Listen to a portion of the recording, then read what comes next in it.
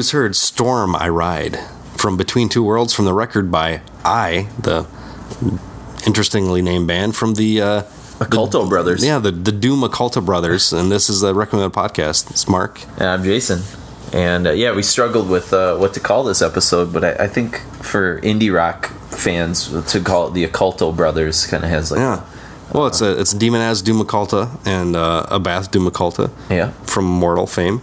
And basically we're going to be talking about their side project / I don't know, it's almost like their own genre, really. Mm-hmm. It's like Bathory Motorhead. Yeah, worship. Between the Demon As eponymous band, which actually, if you go back, I remember listening to some of his stuff on MySpace years ago. Well, he put out like demos in like 2007 or something like that. He did some stuff before that. Like after he left Immortal, it was more kind of some gothy, almost industrial kind of electronic bullshit. But but now these two records, I think, the Between Two Worlds and March of the Norse that came out. March of the Norse came out 2011, and Between Two Worlds is 2006. After Immortal broke up, and everybody was, I think, really at least I was really jonesing to have some kind of a Bath-ish isms in my music. But these two records are almost companion pieces, I think, to some degree, to Immortal. And I was saying that, like, they, in a weird way, Between Two Worlds from which, Storm I Ride, you just heard, like, really fit well after kind of Sons of Northern Darkness. It just sort of was, like, kind of a nice companion piece to that, even though that record was 2002, so it's, 4 year.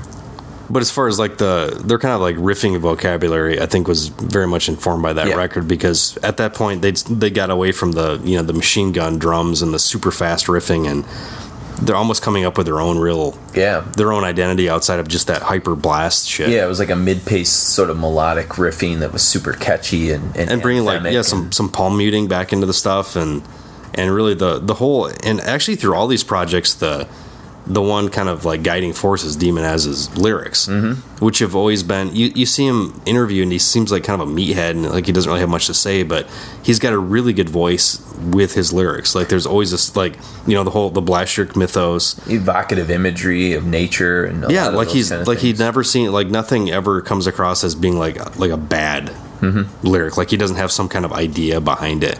And these two guys it seems like they've been connected at the hip forever, even though after, Demon As left Immortal because of his issues with tendonitis, he couldn't play because he played wrong. Yeah, for so long. All those years. Yeah. And if you're interested in how Immortal or any of these guys play, go to YouTube and check out Ben Ash's video. Yeah. He's a good friend of ours and friend of the podcast. Yeah, where he basically goes through the first kind of era, the Demon As era of Immortal, how to play those riffs, some of the fundamentals, and also how to not get tendonitis. Does he show you how Demon As played the wrong way? Does he sort of demonstrate this is kind of what he's playing it the right, like he's playing it the right way, but he's showing how, like, the riffing patterns and like the jazz sensibilities and a lot of those kind of things as well. But Demon As was playing more with his wrist, where he's just, you can't play prolonged that way for that long without really having some serious damage. Anything repetitive, and that's always been like one of the weird aspects of like the Immortal kind of sound that maybe it's less pronounced maybe on these records than some of the Immortal stuff is I guess I don't know if I'd call it the improvisational way that they do it, but like Abath has such a like left of center approach to like how he plays guitar, how he even like approaches like black metal songwriting, and it's just different than any other band. And a lot of it probably after Blizzard Beast, that was kind of the last real hyperspeed record. I think that might have been the last record with Demon As on it, if I remember right. Because he wasn't in At the Heart of Winter. Yeah. So like it almost seems like Abath's songwriting sensibilities came out of, well, Demon As can't play that way anymore, so how can I still get in that kind of, the dissonance, some of the fast stuff, but then it always changed, like it always alternated between that and some kind of some slower riffing or like some chugging kind of riff that, at least to my ear, that it always came out of, okay, this is why Abath is writing this way. And it's kind of seemed to go on and kind of like permutate from that ever since that era. But and Abath is doing the primary songwriting on the record, Between Two Worlds, and then Demon As is doing the primary songwriting musically on March of the Norse. But Demoness is writing lyrics for both records as well. Yep. He's always been the kind of esthetician. That's not even a word, I don't think. But he's always had the kind of lyrical aesthetic, and even his lyrics have always kind of, I think, fed into the visual aesthetic of Immortal and kind of the ethic of what Immortal really is. Because Immortal, sometimes they fall into the black metal, kind of banner, but you're hard pressed, except for Diabolical Full Moon Mysticism, to actually go back and hear anything about Satan or unholy anything. Yeah, it's all their own mythos. It's all this, almost like worshiping the glaciers in the north and the expansive fjords and all this kind of shit. It's like their own thing. Like it's almost as weird as like what Bathory was doing back in the 80s. Yeah, like nobody really talked about Viking shit. Well, I was going to say nationality, where it's not a Hammerheart, racist thing, different things like that. Twilight of the Gods, and why can't I think of the record before Hammerheart? Bloodfire Death. You know, like from that point on, like there was, definitely like a evocative imagery, and like certainly things like March of the Norse, which is talking so much about. There is an anthemic Viking kind of battle quality to it, but I think there's also a battle quality to Between Two Worlds. And there's some people have joked that the title Between Two Worlds is almost like an allusion to like the fact that it's like halfway in between like Bathory and Immortal, like this like sound of like merging them together. Or someone said, where did I read? Someone said it should be called Between Three Worlds, so you can throw Motorhead in there because it's like a little dose of Motorhead, which I think you hear mostly the Motorhead influence, I think, on Storm I Ride, which is a song we just heard. That's probably, to me, the most Motorhead-ish. Yeah, I don't... The thing that... When I think people think of it, too, the way he sings. It has a Lemmy-esque quality to it, the Popeye kind of thing. Yeah, I think he's got... Actually, both these guys at this point, but I think it was all informed by Bath's vocals, that they have very singular vocals. Like... Abath's vocals are unmistakably Abath's, and same with Lemmy. Nobody really sings like them. Now the dude from Inquisition has a little bit of, unabashed, kind of Abath-isms to his vocals, even though he says he's just conjuring demons or whatever. But that's definitely definitely his own aesthetic, and that's another thing. Like goes back to his. If you ever heard an interview with Abath. He has a mild speech impediment as well. He has like a mild lisp, almost like his tongue's too big for his mouth. And and I'm not trying to say this in any kind of disparaging way at all, but I think that leads to how his vocals are. Yeah. Because even like some of my favorite videos to watch on YouTube are the Abath guitar lessons, which he did for, what is it, like Guitar World or something? Yeah, I remember those. There's like 6 of them or something, and he does not. He's not a great teacher, which he says many times. But when, like most people, I've never seen this done before, where somebody's playing unmiked, is playing guitar, and they're a vocalist, and guitar player for the band, death metal band as well, and he just like instantly like goes right into it, like singing no problem, unmiked. Yeah, and it's just fucking amazing to me. It's like that's his natural vocal pattern, and he. Kind of came into that, and this is what I do. That's his voice. That's his voice. Yeah. It's his creative voice, but I don't know where I was just a tangent, but because we were talking about the vocal style, and stuff. But I think when this I record came out, for some people, I don't know if they were expecting Immortal Part 2 or something. I was kind of like pleasantly surprised that it wasn't just another Immortal record, that it had these... It has its own identity for sure. Triumphant, melodicisms to it. I mean, Icedale, who we definitely need to sort of start talking about here. Hervé Isdale, I think is his real name, or something close to that. What he brings, coming out of the enslaved camp is, and you're going to hear it in the next song that we hear, Battalions, where I think that song in particular is like this really nice blending of the sort of strange black metal-ish worlds of Enslaved and Immortal, who neither are traditionally black metal. Both they're completely outside. Have roots become their own Viking-esque culture. The Norse mythology of it more so than the satanic qualities of black. Oh yeah, there's something distinctly like Norwegian about both these bands that I don't think they could have gotten that sound from. Like if you grew up in Arkansas, that's not the sound you would lean toward or something. Like there's just a.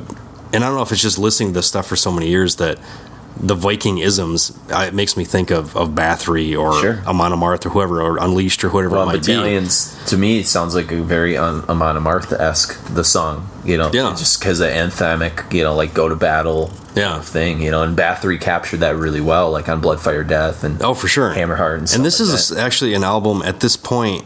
A friend of mine's friend from San Francisco who's really into, grew up on punk rock, but then started getting more and more into metal stuff. Bought this record on a whim and basically worshipped it. He's like, this is the best record I've ever heard before. Not really knowing that, this is the dude from Immortal. Yeah. There's just something about this. It's really honest. Yeah. I don't think it takes itself overly serious. I mean, especially look at the photos inside imagery, there. Yeah. Abbas, doing he's kind of, hamming it up Gene Simmons thing in it as well. But yeah, there's just something I think it came out at the right time. For me, I was missing Immortal really bad at this point. Yeah. And this thing came out and I fucking grabbed it on. Well, I think it's a great metal record. It's not anything else besides that. It has moments, you could argue, that have black metal-esque kind of things, as moments that could be more power metal-esque, as some speed metal moments, as some doomier, gloomier kind of moments on it. But ultimately, it stands like on its own in a way that a Dio record would stand on its own from 83, 84. It's just metal. It just encapsulates metal. Whatever that means to you, might be your definition of metal might be different than mine. It's got a lot of Manowar in it too. But yeah, there's some of that too. That's the power metal aspect I would kind of throw in there. I mean, to me, it has a lot of German speed metal stuff. There's moments of Blind Guardian that you hear on Curse We Are. Just the speediness of it and the propulsion of it. Iron Maiden is definitely part of it. Bathory's part of it for sure. Motorhead's part of it. There's even the song we wanted to play but really didn't have time, Days of the North Winds, has kind of a Paradise Lost, Catatonia-esque harmonic moment to it that's doomy, little dissonant sort of thing going on. There's bluesiness to it, Sabbathisms, especially some of the solos and Far Beyond the Quiet, have this soulful quality to them, and that's something you don't hear traditionally in Immortal or in black metal, is the bluesy, soulful qualities. I mean, because of the way that Abath just kind of had the Immortal way of playing guitar, and bringing in a guy like Icedale who's playing maybe more traditionally, I guess. I mean, Icedale reminds me he almost reminds me of somebody that would have been in the Norwegian version of Guns N' Roses. Yeah. He's got a Slash quality to him or something. He cannot wear a shirt. The shirt does not fit him. He works better without a shirt in general. Yeah. But he's just a great fucking guitar player. Yep. And we should mention who the band is. I mean, we've mentioned that Abath is on vocals. Yep. And then we've got T.C. King, also known as King of Hell.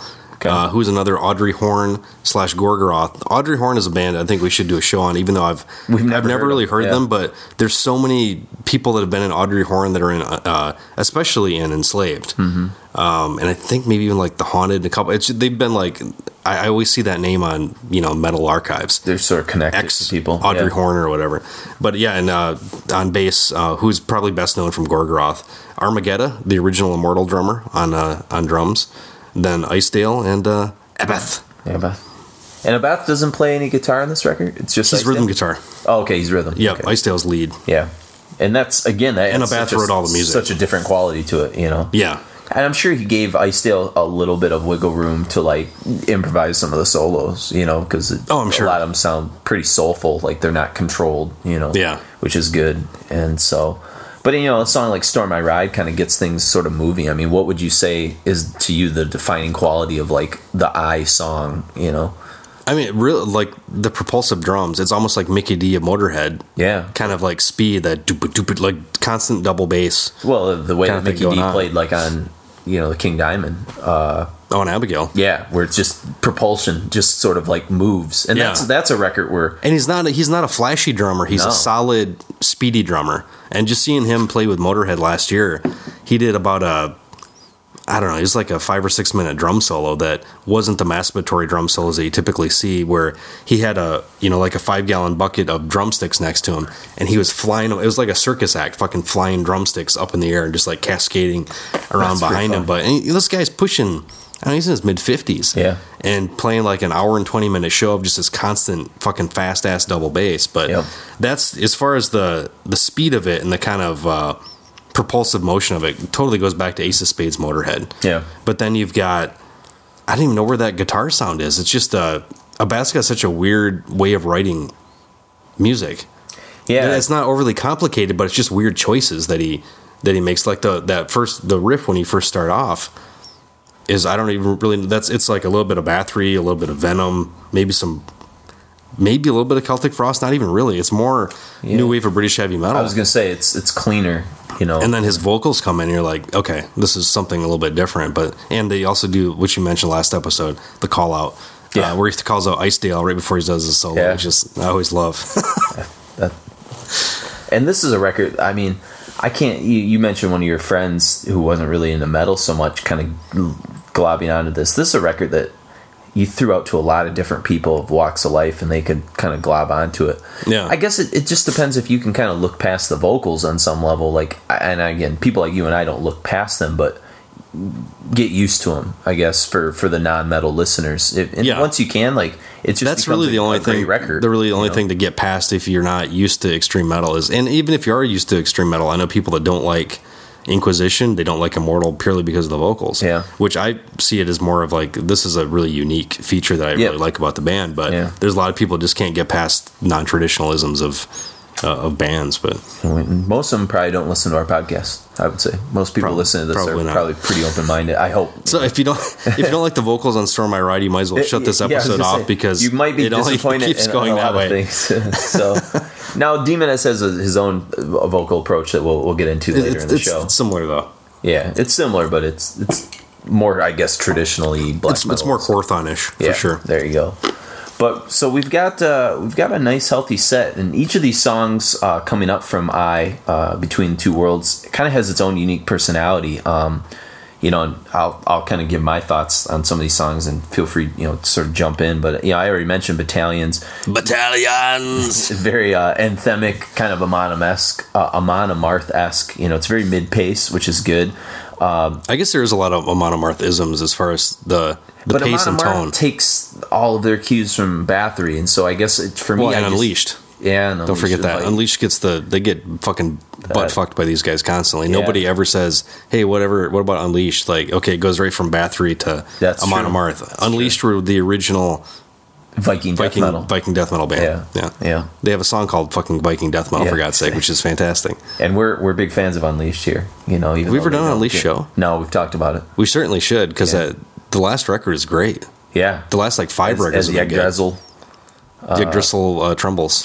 Yeah, the tree there from whatever. I was going to say Middle Earth, but that's Enslaved gets thrown in there too. as part of the Viking metal equation and stuff like that. They're more like the professors of Viking metal. That's true. Yeah, they've sort of grown so beyond it now. Amon Amarth had the Manowar covers, basically. Yeah, that kind of worked. Guys with mustaches and hammers. Yeah. Sorry to interrupt your train. Well, no, but I think one thing to sort of mention is King of Hell.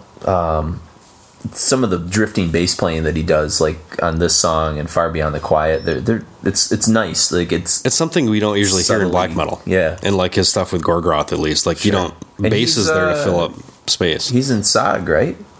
Yeah, he's in Sog. Yeah, and the stuff he does in Sog. Or he was in Sog. I don't know if he still is, but he was on the first record at least. Yeah. So, so those are some kind of things that sort of jump out. And really, this song to me just recalls like In My Kingdom Cold or One by One from Sons of Northern Darkness. It just kind of has that like repetitive but like really momentous feel to it. But it's still kind of mid-pace. It's not super in your face. Yeah, because the riffing, which I think goes back to the last couple of Mortals before this too, was that weird. There's fast riffing, but it was in little spurts. Yes, and then you've got like it's almost like a slow riff, but played with like a weird fast picking style occasionally, like intermittently kind of thing. You'll know what I'm talking about when you hear exactly. The song. It's just totally there. And then we got Mountains, which this has got some of the best, I think, guitar atmospherics, on the whole record. Mountains of ice torment my sight. Just some really great things. And I think Icedale plays some of maybe his best sort of bluesy lead solos. Real refreshing. And it's cool. Like, to me, this is a song where when I heard Mountains, when it gets to this point in the record for the first time, this was what really separated the band as its own unique thing from Immortal. Sure. Yeah. You know, like, I could argue that some of the songs in the opening part of this record, the first 4 songs, have a lot of Immortal isms here and there mixed in, you know, but like, to me, when I heard Mountains, I was like, wow, this is its own, you know, its own entity, you know, especially in Mountains when the solo breaks out and there's this sort of like great scream that kind of happens and then guitar melodies sort of meld in. To me, it's one of the highlights of the whole record, is in this song. Probably might be my favorite song on the record, actually. I don't know if you have a particular favorite from I or not, but... Well, the thing which if anybody, you can take a drink, but this is what I usually say in a lot of these things. I like to listen to albums in their entirety. These are 2 albums, March of the North and Between Two Worlds, I think, are 2 albums that should be listened to in their entirety. They're pretty thematic, yeah. And it was difficult to kind of just pull out certain songs. Like, they definitely, it's almost like the classical kind of mode of, you know, we've got this one theme, but then we have different movements throughout the whole record kind of deal. But yeah, and I'm more of I can do that, obviously, but I also have the singles mentality because you got that radio station, the DJ thing. You still got CDs occasionally. We'll pull out. They'll have little pieces of paper with numbers that say track numbers, track 3, 4, and 7 on it. Yeah, and I'm a mixed CD guy too. So like I'm just very much you know, like, I know song titles because of that, because I had to know them, you know, because it's my constant backdrop throughout the day to just play one. Yeah, the album. I can play like the new Paradise Lost record. I think I played 12 times the first day I got it. Yeah. And, you know, your music listening is a little bit more focused. Well, and it has to be because I have, like, such sparse time. You know, it's like, I get, like, 4 songs in the car if I'm driving to work or driving home. Or, like, it's my constant couple companion. songs in the morning for the kids start to pour in, you know. Although sometimes I snuck some Catatonia Sounds of Decay in the other day. Kids were, like, in my room, and I just didn't care. I was like, yeah, you're just gonna have to deal with this for a few minutes. I was fucking American. I was in the mood, you know. So then we go from Mountains to Far Beyond the Quiet, which is the epic, the longest song on the record, over 7 minutes, and this is kind of a tribute to Quorthon himself. From what I've read, you know, it's kind of like in honor of him having just passed away. Yeah. You know, really, I think these 2 records are better than a lot of the Viking metal that Quorthon did. I'm not really a huge fan of that era. Sure. I like some of the music, but vocally, I was never really behind it. Bloodfire Death's the last, like, I think, truly great Bathory record. I like Hammerheart. I don't love it, but I like Hammerheart. Twilight of the Gods and Blood on Ice. Like, I've heard Blood on Ice was okay. I enjoyed it when it came out because I got to interview Quorthon. Yeah, that was the once and only time I got to interview the guy, and he was incredibly, you know, really, really good dude, and I was kind of stoked that, okay, there hasn't been a Bathory record out in a long time. This is kind of a comeback. Sure. This was older material that was coming back, you know, kind of reinterpreting or something. But I wonder if we went and like spent some time with those records again, you know, if we'd feel differently, kind of having now gone through those records are ones that I actually like. The Jubileum Volume 2 versions, because they actually like that's a set of albums that actually like singles off and not the full records. Because there's some songs on there that are great, but as albums in whole, it's not. I don't listen to them in their entirety. Okay. And I haven't really spent much time with Twilight of the Gods. I know the guys in Catatonia are really big on that record, which I'll go tells me like I almost need to like listen to it if you know Anders and Jonas are like way into. I've got Hammerheart, but I don't own Twilight of the Gods anymore. Yeah, me neither. The Hammerheart's the last one I own. So, yeah, but I've got some of it on the second Jubileum, but I'll give it a whirl again. Yeah, and there's the dudes from Primordial and a couple other bands that are putting together that. There's a Bathory tribute band where they do everything just from that era. And probably vocally, if it's kind of better. Yeah, that's I can gel with that. But and then from Far Beyond the Quiet, you know, which is probably one of the more mellower tunes on the record because it's open, kind of like some of the Immortal epic songs where they're more open and stuff. We get to probably the fastest and thrashiest song on the record, which is "Curse We Are," which ends the record. Unless you have the Digipack bonus tracks. I don't have a couple. There's like 2 bonus tracks and then another like a demo version or something. But we're sticking to the original here. Yeah. But yeah, Curse We Are is great. It's cool flurry of solos and stuff like that in the middle. Very kind of like you said before, Manowar. I said Blind Guardian. You know, just sort of that like tomato, speed metal kind of thing. You know. It's great, you know, and there's some cool palm muting in the pre-chorus, which is awesome, and it's cool. It's a good propulsive song to sort of end the record and end our little set here. Yeah. So, any other thoughts on Between Two Worlds? Between Two Worlds, we are. There we go. So that's all I got. So we got Battalions, Mountains, Far Beyond the Quiet, and Curse We Are. Enjoy.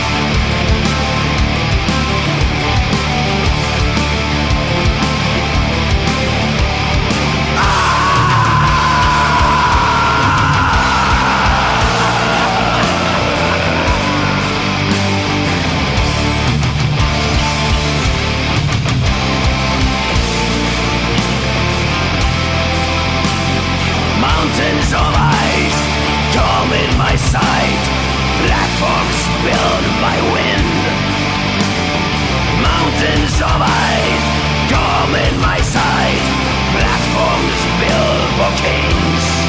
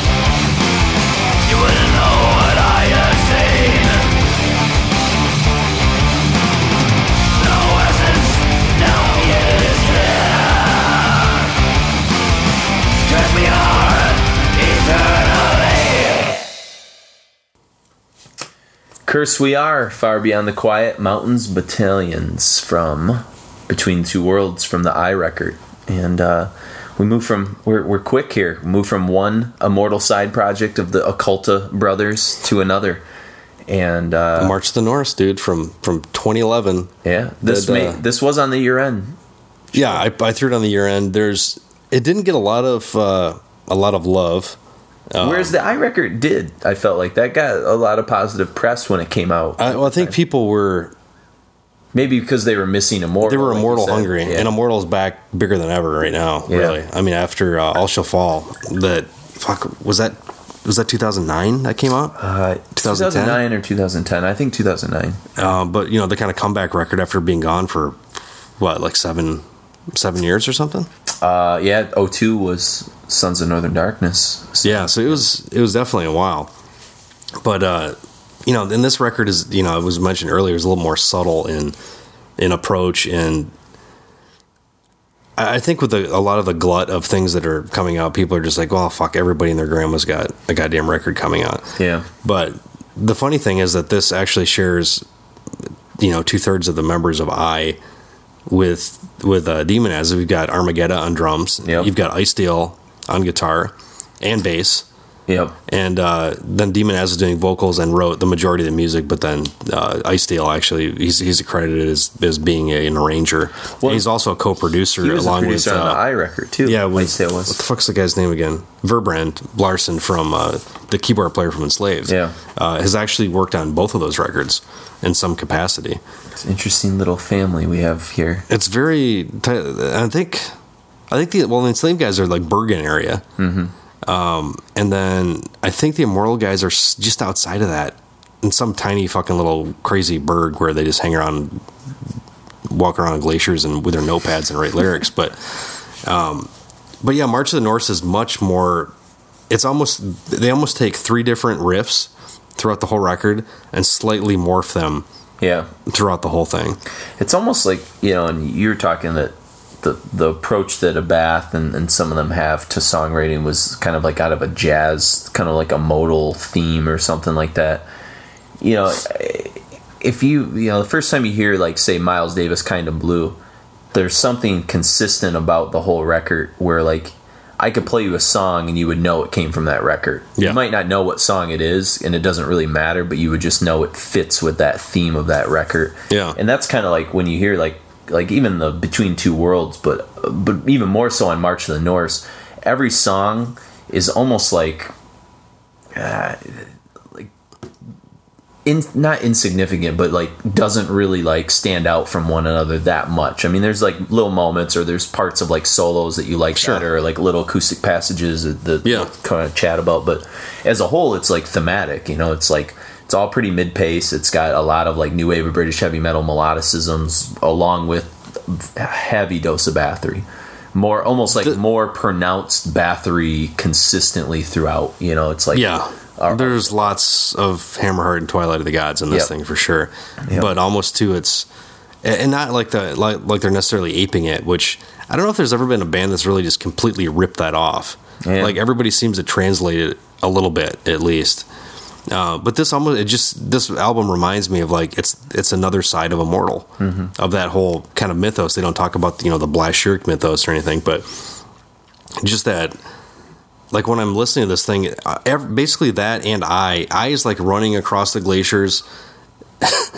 March of the Norse is, as the title insinuates, it's a slower pace thing. Like contemplating. It's like you're walking across these vast wastelands of winter, and there's just this bleakness. Although there is sort of a battle. It maybe not.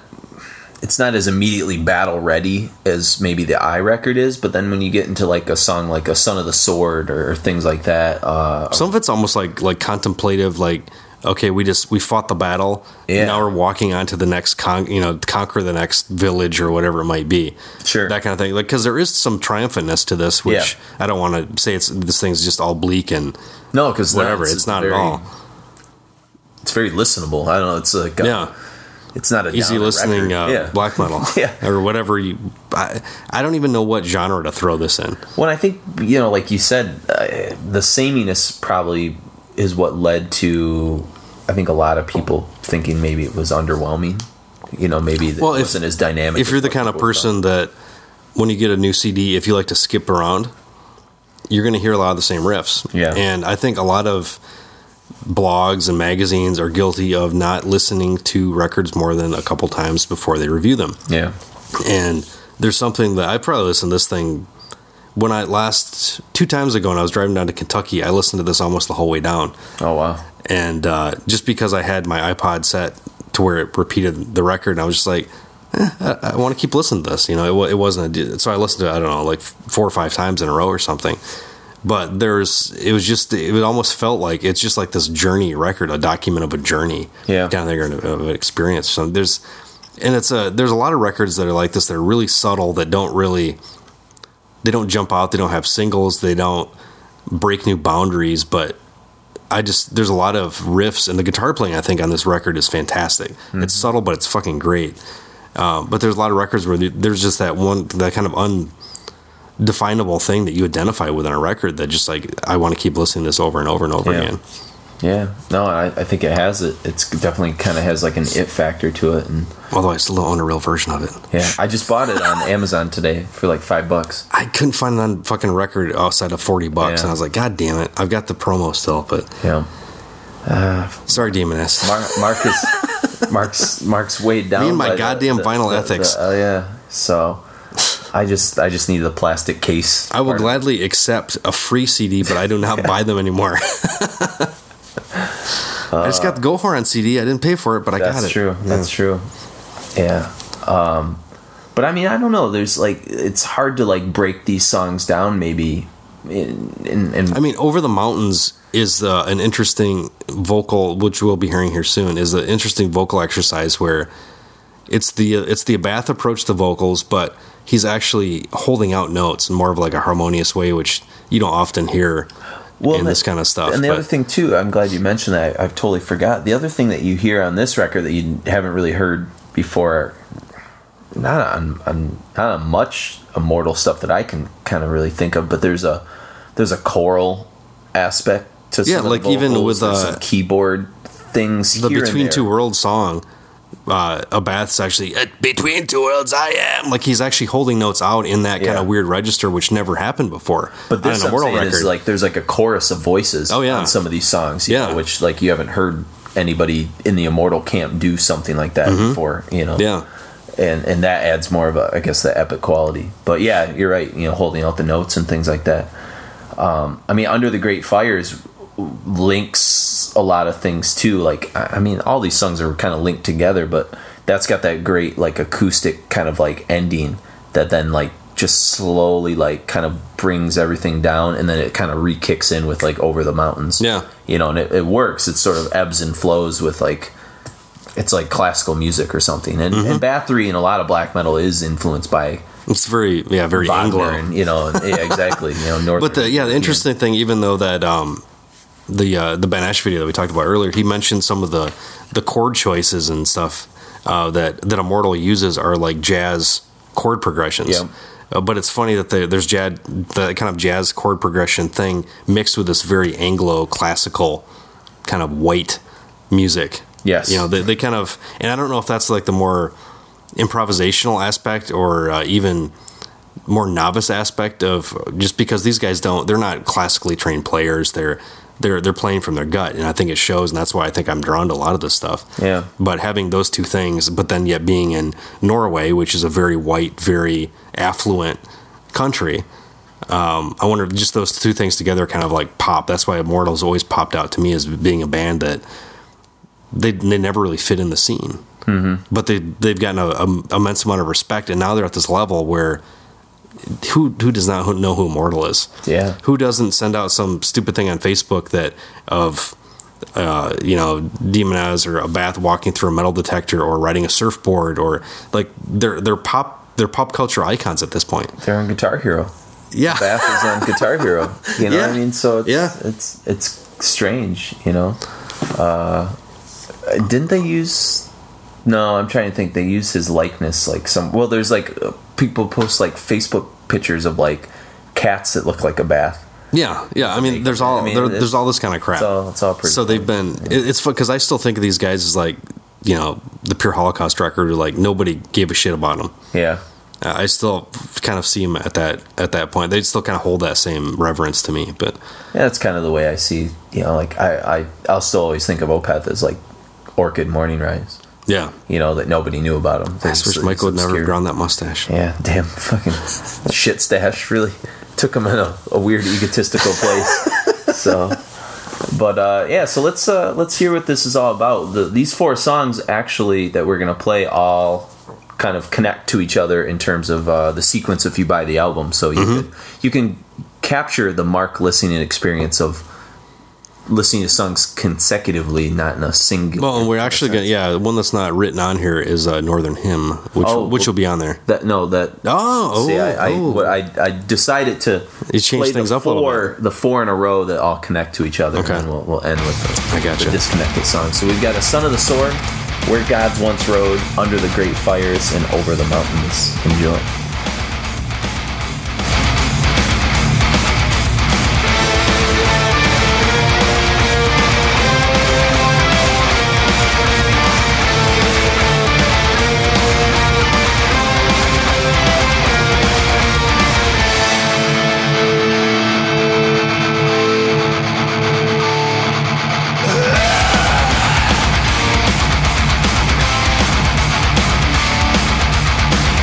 I rose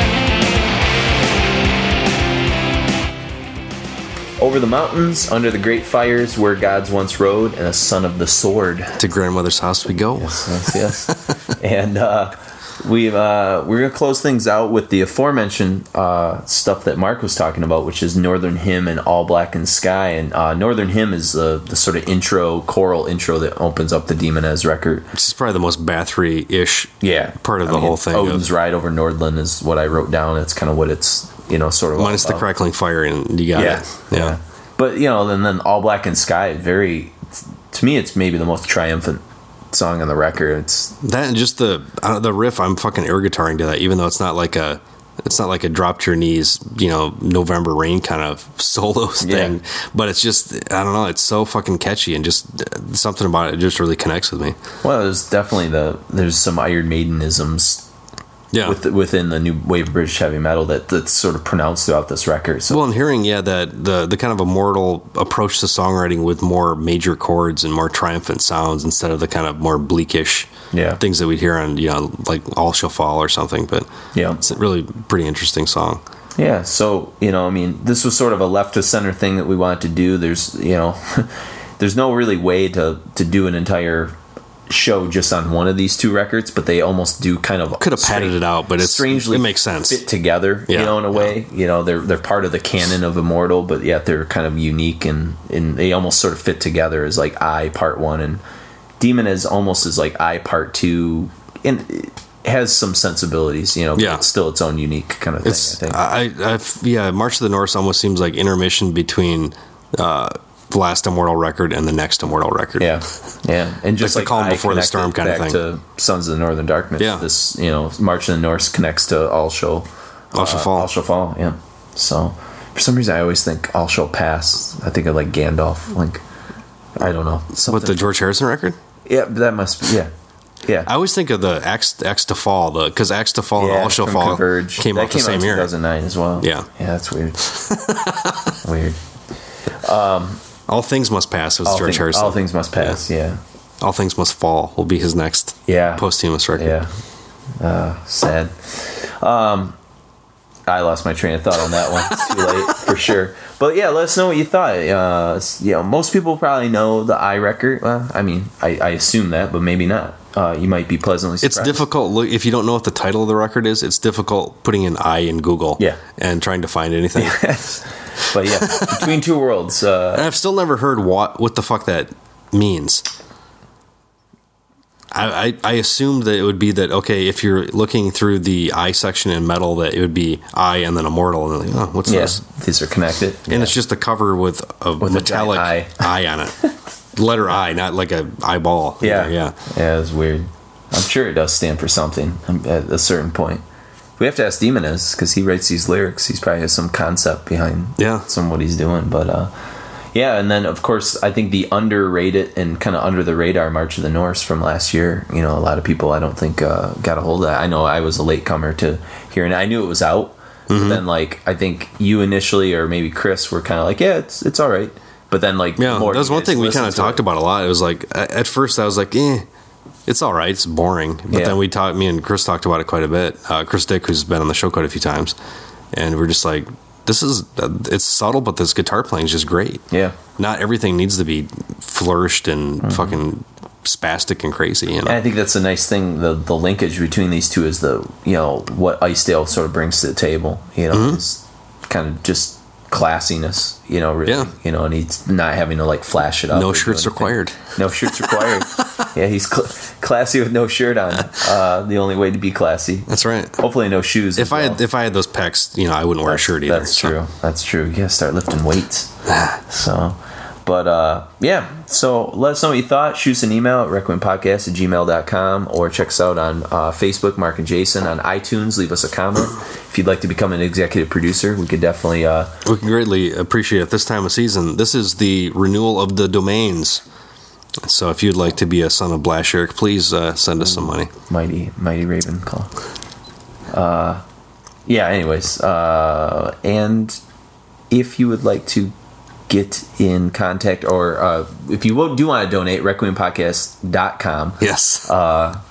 there's the website. You can get some artwork up there. You can get some T-shirts, coffee mugs, all kinds of good stuff, or become an executive producer, which is that's true. Or here's a treat for you. If you like Merciful Fate, oh yeah, go to cvcomics.com, and on the left, or actually it'll be the main thing on the page. Look to see what I'm doing with a bunch of other great artists about Merciful Fate. It is a tribute to one of the best bands in heavy metal. Yep, and obviously a guy that had an influence over this scene as well. I think, yeah, arguably probably one of the most important, especially even if you didn't like if you weren't influenced by his music, you were influenced by his theatrics. Sure. Yeah. And, when we talked about, like, the drumming of Mickey D kind of being like Armageddon. There you go. This sort of propulsive, sort of not flashy, but just propulsive. Definitely. Kim Bendix Peterson, one of the best guys ever. There you go. So, all right. Well, for Requiem Metal Podcast, Demonez and I'm Jason. And I'm Mark.